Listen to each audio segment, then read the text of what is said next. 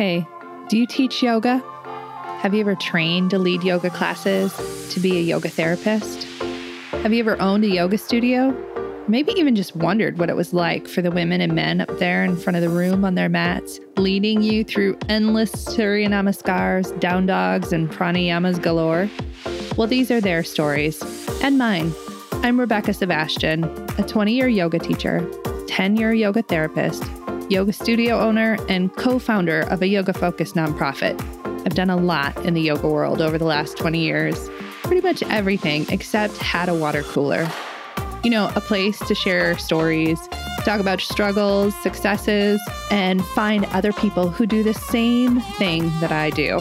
Welcome to Working in Yoga, a podcast and substitute water cooler for yoga folks to connect and build community, to share our unique profession, our challenges, and our journeys with the world.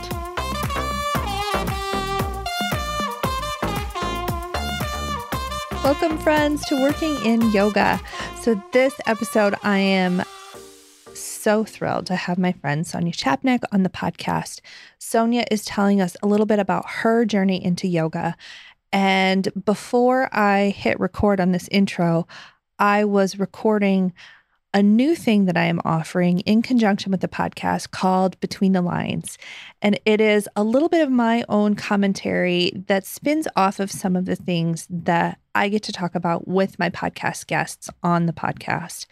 So this is for private subscribers only. And if you're interested, make sure that you check out my website, Working in Yoga, so that you can subscribe for a very reasonable rate, like $3 a month, to Between the Lines, so you can get some extra bonus footage from me. So let me make no more delay in introducing Sonia Chapnick, and let's listen to Sonia's story of how she started yoga, how she shifted through sliding into her visual impairment while practicing yoga, and how yoga helped her relieve stress, and how she slid into yoga therapy. I think y'all are going to love Sonia, so stay tuned. Welcome, friends, to Working in Yoga. Okay, so it is my pleasure, true pleasure this week to have my new friend Sonia on the podcast. And Sonia is a yoga therapist like me, and she has really interesting and unique story. So welcome, Sonia, and tell everybody about you. Thank you, Rebecca. And thank you to all of the listeners that are here. And I'm so thrilled to be here in this moment. So, working in yoga, what an interesting idea. I love that you are in this format of asking questions and kind of bringing highlights to what we do in the field. And so the first thing I want to say is I love yoga, and I have been a practitioner of yoga for over 30 years now. And I found my way into yoga as part of kind of a desperate attempt to find a solution for my misery. I was very stressed out. I was in my early 20s, and I was fresh out of college and fresh in the work field, in the field of biology. And I worked for an environmental consulting firm and was really kind of gung-ho on life, and got a diagnosis that I was going to go blind in 3 years. And that was kind of worst case scenario. They gave it a little bit of cushion of, maybe 3 to 7 years. We just don't know. And of course, I had a massive freak out. And from there, trying many different things, including yoga, as directed by one of my friends who said, yoga could be really good for stress management. And that was my hope.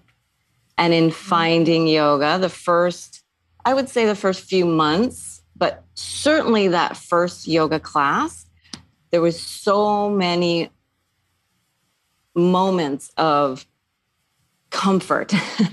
And even though it was confusing because I didn't understand really the language, and I didn't understand not just the language of, oh, they're saying these Sanskrit words, which I didn't even at the time know that that was Sanskrit, but the words that occur in class, and then the concepts of maybe moving the body in a certain way. And I was so enthralled by that. And that moment of feeling like no matter what, I am okay, and walking out of the class and knowing that I would be back. So that's kind of that first shift of, okay, life is getting out of hand a little bit. And now, even though I don't know what's happening, I will kind of change my direction or trajectory a little bit to see if I can handle what might come through life without it bowling me over, maybe. Yeah. And so it took me, quite some time to explore what different kinds of classes there are. And I kind of went into like, give me all the books that I could access. And I had a friend of mine reading, some intro to yoga books to me. And it definitely took me on the journey that I've been on for so long. And then after, I would say it was a couple years of not really, just dappling here and there. Okay, I'll go to yoga class and then I'll do this and that. And then I finally was able to make a huge shift and move from where I was, because I was living in Nashville, Tennessee. And I moved to California. And that was a huge leap. But I had that moment where I couldn't do the job I wanted to do anymore. And I really didn't know what I was going to do, but I knew it had to be with yoga. So I went to stay with my sister at the time, who had just moved to California also. And I took a teacher training class. And then from that moment on, I wanted to embrace what yoga had to offer and like really understand it on a visceral level as well as an intellectual level. And after that moment, I didn't even really want to teach initially because I felt like I needed to know more. I didn't want to be someone that was trying to tell people what to do if I didn't know it myself. Yeah. And that's where we had talked earlier that I started taking as many classes as I could. And look, I think when we find something new that we want to know more about, we might go a little overboard. Yeah, we're real hungry. I was insatiable. Yeah. And that was quite a learning also in itself. So once I found the path of, okay, I've taken this too much, I've taken more than I could chew, I started backing off and finding from those, because I was a very active, I came from a kind of a fitness idea and bodybuilding and kind of go, go, go. And there's no pain, then there's no gain, that whole mentality. And so putting that mentality into my yoga practice was quite a mistake, but I didn't know it at the time. Right. And so hindsight, has a lot of clarity. And it took lots of learning through the Yoga Sutra of Yama and Niyama and how to cultivate the opposite, activating the sense of trust and faith and going from that place of doing so much yoga and then teaching so much yoga, because once I got my certification and I felt really confident about what I was doing, then I was all over the place, living in Los Angeles, And look, I don't drive because of my vision condition. And so I was even, making people drive me to places and taking Access Services, which is a paratransit company, and, taking that no pain, no gain kind of idea, just embracing it all. Yeah. And so I would say I did that for maybe 3 years. And all the while, I'm studying still, because I also found the Krishnamacharya lineage along the way, and then got really interested in, well, what is this function over form, as opposed to, get into that pose and hold that pose and stay there for a really long time. Yeah. So finding the moments to pause. And I think that main transition that happened for me when I discovered what yoga therapy might offer, I also took an entire year off of my physical practice. I mean, I still did asana, but it was much more refined and restorative based. Yes. I think so many of us have gone through that. Yeah. Yeah.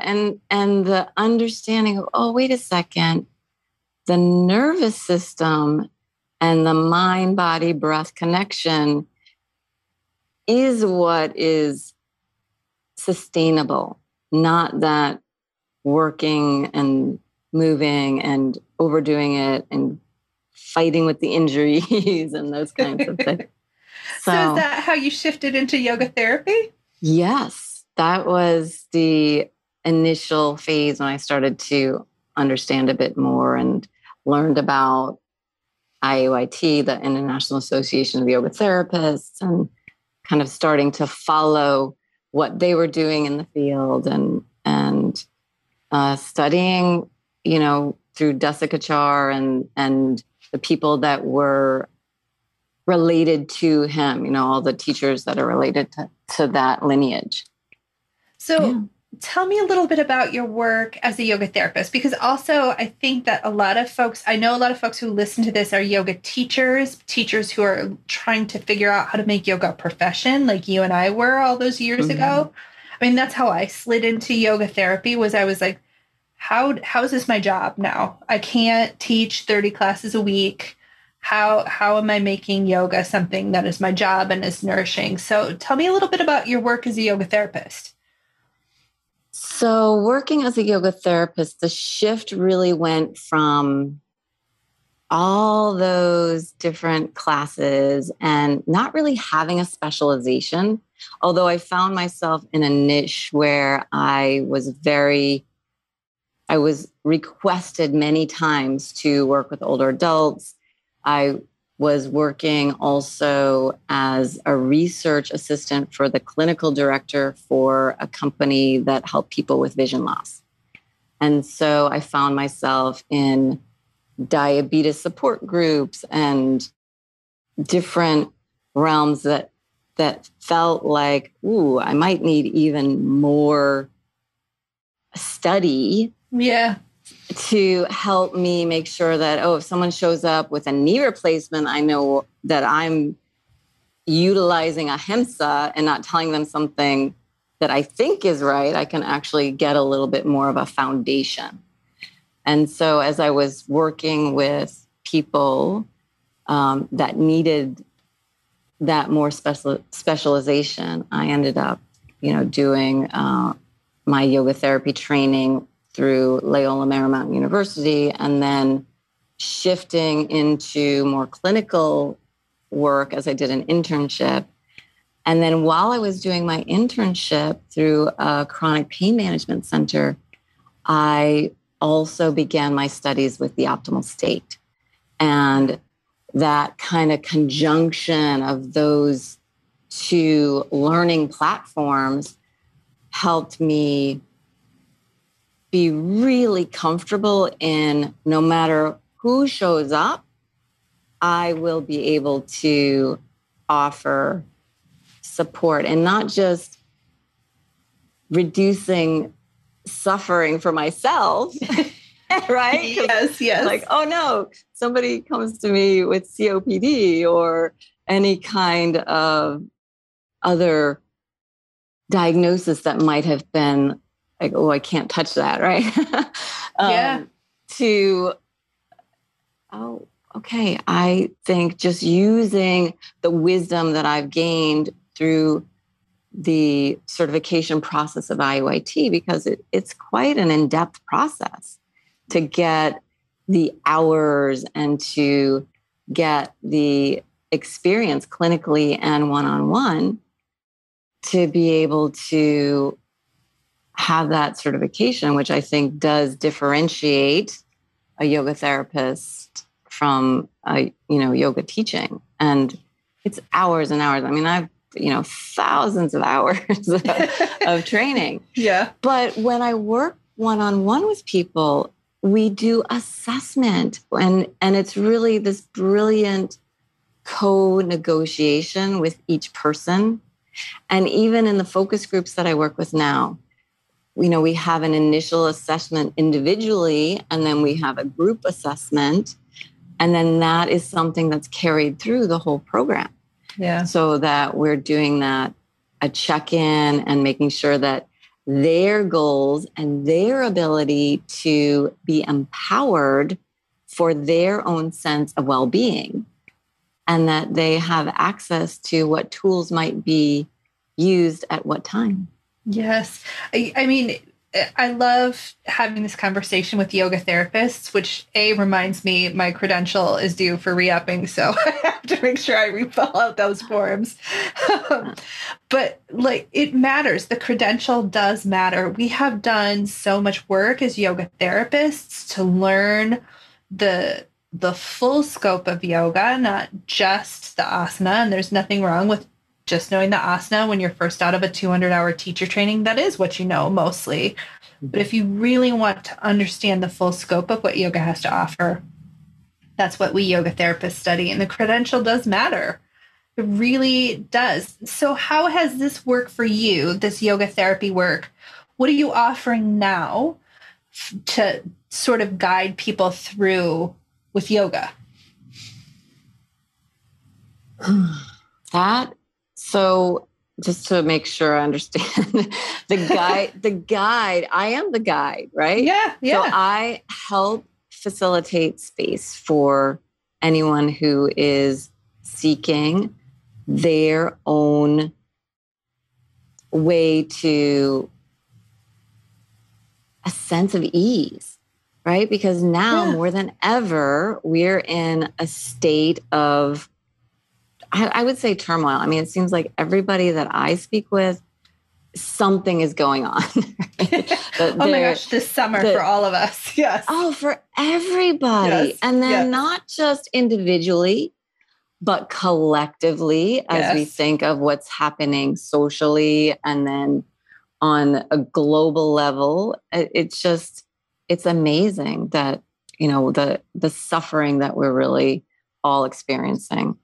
And so I have many opportunities for connection in that I have a website for Yoga Gently. And through Yoga Gently, I offer connections if I have a visually impaired class that I do that is complimentary for anyone that is part of Hearts for Sight. And what I find when working with anyone who has any kind of vision loss, they often have very low proprioceptive or the awareness of their body in space.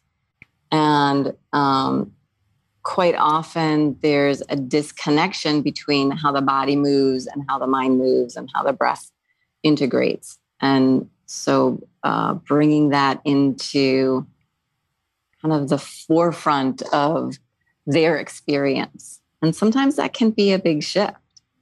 Do you primarily work with folks with vision loss, or is that like your niche, so to speak, or is it all humans?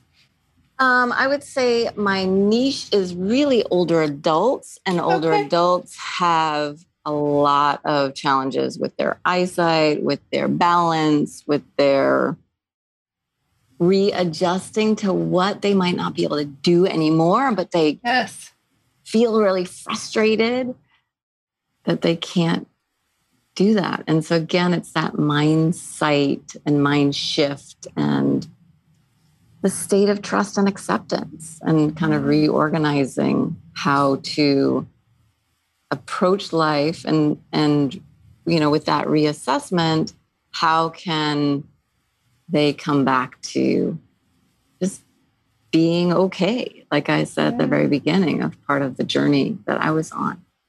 Okay, so tell us about this cool new program you're doing. Oh, yes. Thank you for asking about that. So one of the practices that I use, and I've been using it for a long time, when I first made that initial shift, like I was telling you earlier, about going from, those very hard physical practices to the more subtle practices, I got very into yoga nidra.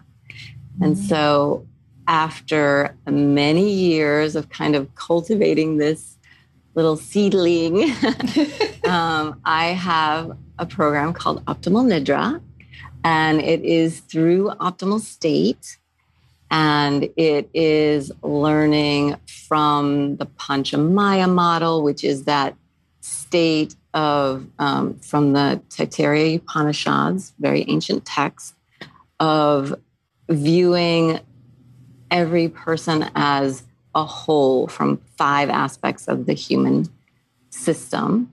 So we're utilizing that and the Yoga Sutra and the optimal state assessment tools and our ability to do the work ourselves first. So this program called Optimal Nidra is a 4-month program, and it starts in October of this year, and it's October 14th. There's an early bird special if this happens to go out before then. I doubt it, but September 1, we might extend that deadline. Yeah. And it's going to be so amazing, and I'm excited to be able to share it because it really is a beautiful weaving together of how do we regulate the nervous system? How are we able to assess for ourselves what will bring us back into a state of balance and regulation? And then once we understand that, how are we able to offer that for our clients and students, and how we might be able to prevent anyone from having maybe a worsened reaction to what they might be dealing with for whatever reason. Because remember, all of us are dealing with the undercurrents of discomfort, suffering, and trauma. And however that works for us and how we show up with that, can be, a little bit tricky. And so to have a guide to help also facilitate that will be part of what we do in this new course. And so I want to make sure everybody knows Optimal State is Amy Wheeler's program. Yes. And we will have links to everything in the show notes. So if you're looking to take a Sonia's Nidra through Optimal Nidra, that link will be in the show notes. So just go back to where you're listening to this and click on the show notes, and it will be right there. Okay, so I have a couple more questions, though, for you. So tell me a little bit more about your experience of working as a yoga therapist. So this is working in yoga, and I want you to talk a little bit about what is your experience working as a yoga therapist, so folks at home who are listening know what it's like for us. Yeah. So I have been fortunate enough to have 2 very distinct ways of working as a yoga therapist. One in a clinical setting, in an integrative medical system, and working with one-on-one clients who often had never heard about yoga or yoga therapy, and in that situation, many times there is a misconception about yoga. So what I found in working in the chronic pain management system, as this integrative system, we were able to work with the main MD and the clients or the patients. They were actually patients of this facility that served underserved population. And it is with acupuncturists and chiropractors, and I think there is an osteopath once in a while there, and a mental health facility also incorporated in all of it. So they were able to get referred to different components. And when many of these patients would come in, the first piece was kind of dispelling any misconceptions that they might have had. Yes. And oftentimes, the most that we could do is sit and breathe, because they don't even know how to breathe. And what we know as yoga therapists, when the breath is short and shallow, and as yoga teachers, we may also know this, but on a deeper level, the shift for a person that's kind of learning this for the first time, that is such a shift. So helping gain respiratory intelligence, I felt like was the most important piece of working with this particular population. Mm-hmm. And then once that can happen, talk about the light bulbs going off, then they felt like, what? I dropped my own blood pressure, because we measure before and after the session. And a lot of times there would just be this, well, wait a second, how did that happen? What did you do?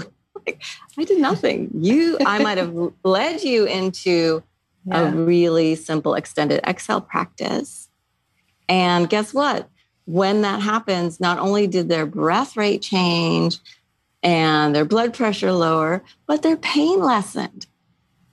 So, that piece of being able to work in the field like that was just, I just felt so fortunate, and I loved everybody that I worked with in the system. Of course, in the pandemic, that changed. Yes. And then going from, and look, all along I was teaching in a studio, also I have a couple of very selective public classes, but then also privates, going one-on-one to people's homes and working one-on-one in a different way. And the assessment is the same, doing that initial check-in and then a constant assessment as we're going through, whether we're doing a 4-week program or an 8-week program. It's still going to have those moments of checking in, because sometimes working one-on-one with people, they might forget what they started with. So then we have this history of, as we document what's occurred from the first time we met to as we go through, however long we work together, that I think you have highlighted some things that I really want to point out for folks who are listening about yoga therapy. One is that you have mentioned breath work and nidra and the yamas and the niyamas. So those yoga teachers who want to share those deeper aspects of yoga, like we get to do that as yoga therapists all the time. It's essential. I mean, it really is essential. Yeah. And going back to, not to interrupt you, but the idea that we in the West have taken asana as the only part of yoga. Yes. And don't forget, it's the tiniest part of yoga, really. Yeah. Because when you think of the 8 limbs of yoga, as Patanjali mentions in the Yoga Sutra, there are only 3 Yoga Sutra that speak about asana. Yes. Everything else is, life and breath. So true. And yes. what you're going to, how you respond to things. And so I think that's very interesting. And I was fortunate enough in my 200 hour, the very first time I took the 200-hour teacher training, long, long ago in the late 90s, the teachers that I took from actually encouraged us to embrace that. So, the sutra was part of our training. And in that first phase, the part that I really latched onto was something called pratyahara. And that is the fifth, limb of the Yoga Sutra, the 8 limbs. And so that's the piece where if you cannot be so swayed by the external forces and you're able to bring yourself back to that state of calm and ease, then there's clarity and there's, less impact by those discomforts of life.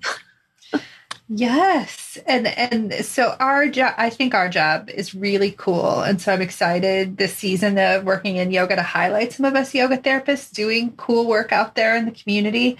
We love yoga. We really, all of us have such a passion for yoga and what it brings to our lives and the humans we get to share it with is just so amazing. So thank you so much, Sonia, for coming on and sharing your journey with us and your passion and your yoga therapy. So thank you so much for coming on. Oh, thank you very much for offering this and not just working in yoga, because you are working in yoga and we're living in yoga. And so that is the beauty of what you're doing with your work and all the people who are on the journey of yoga, sharing it with the people that they're working with. And whether they're yoga teachers or yoga therapists, I think that is a real gift that we offer to the world. Thank you so much, Sonia, for being on the podcast. Make sure you check out her website, Yoga Gently. And don't forget to check out the Optimal State website because Sonia is launching a Yoga Nidra program with her partner. And I have absolutely no doubt that it is going to be phenomenal. Okay, so next week is my first solo episode of season 3. And let me tell you, I have a bit to say. I have been thinking about grief and how professionally, I think folks in my quote unquote generation of teaching need to go through some grieving. We need to grieve what was so that we can accept what is and be excited for our future. There's a lot that this is laying the pathway for throughout the rest of the season, including my final episode at the end of the year, where I get to talk with my friend and fellow podcaster, Shannon Crow, about all the things that have happened in the yoga industry this year. Don't miss a minute. Make sure you subscribe wherever you get your podcasts.